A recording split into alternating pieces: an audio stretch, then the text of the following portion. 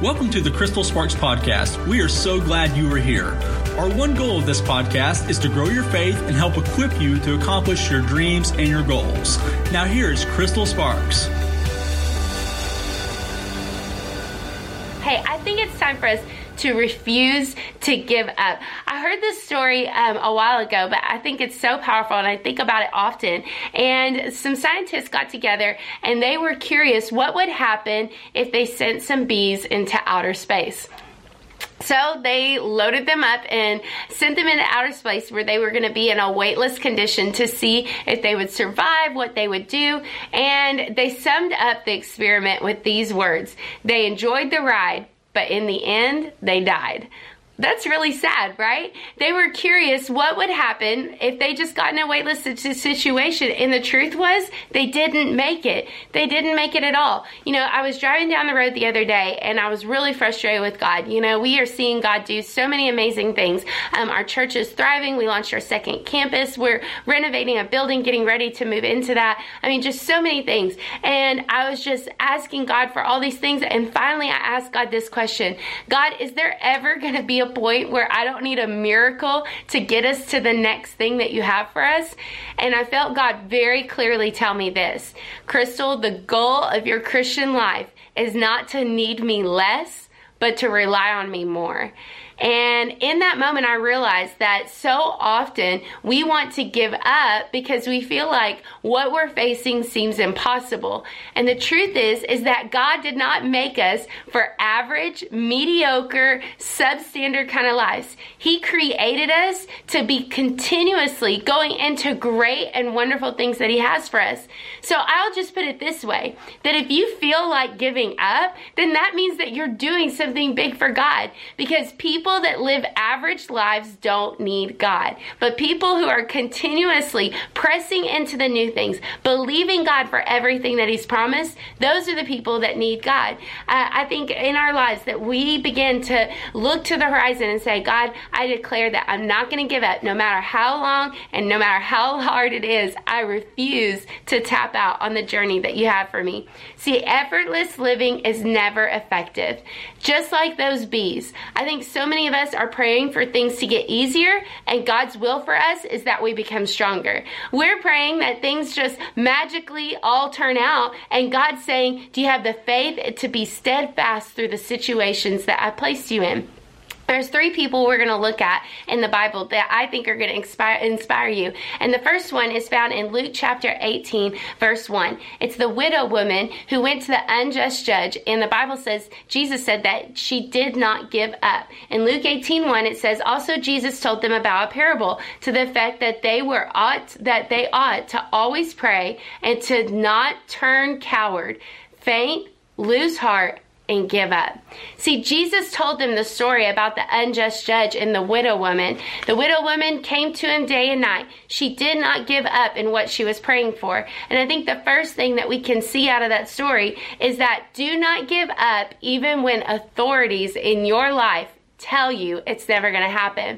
Maybe it's writing a book and somebody you thought was an authority, somebody that you thought was really good, told you nobody's ever going to read this. Maybe you tried out for a musical position and they told you that you couldn't sing. Maybe you went after it on whatever it is and somebody that you said was an authority in your life told you that you're not going to make it and that's never going to work out.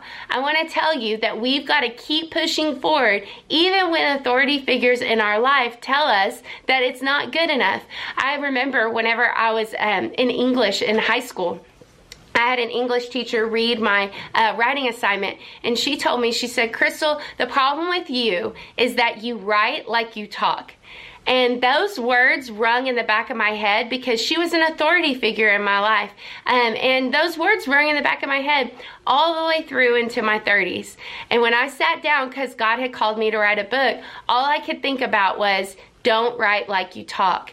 And so every time I would go to start writing, I was like, I don't even know what to say, because the only way I know how to say this is how I would say it, right? The only way I know how to write it is how I would say it. And so I went to a friend of mine who edits for all kinds of people, big, famous authors, major speakers, and I went to her and asked her what to do. And she said, Crystal, if you didn't write like you talk, nobody's going to read the book. They want you to write like you talk. See, here's the thing, is I let that authority in my life keep me from years of writing, years of putting out what I felt like was in my heart. And now my books go all over the world, people reading them, God doing amazing things in their life. But here's the thing, it wouldn't have ever happened if I continued to listen to that authority figure in my life that came to tell me no. Some of you need to get back your dreams. You need to quit letting authority figures in your life disqualify what God has placed in your life. Just recently, I was talking to a pastor, and he's reaching so many people. And he told me about how the first time he got up to preach, a pastor that he loved in his life told him, you'll never make it as a speaker. You are terrible. You can never do anything great as far as platform ministry. And that lie kept him from years of speaking. And now he has a church with so many people in attendance, people getting saved every single week. Now just think, if he would have let that one negative voice keep him from God's promise, so many people would have never heard about Jesus.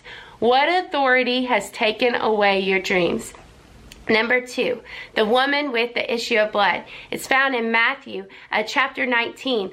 And the Bible tells us that there was a great crowd pressing around Jesus.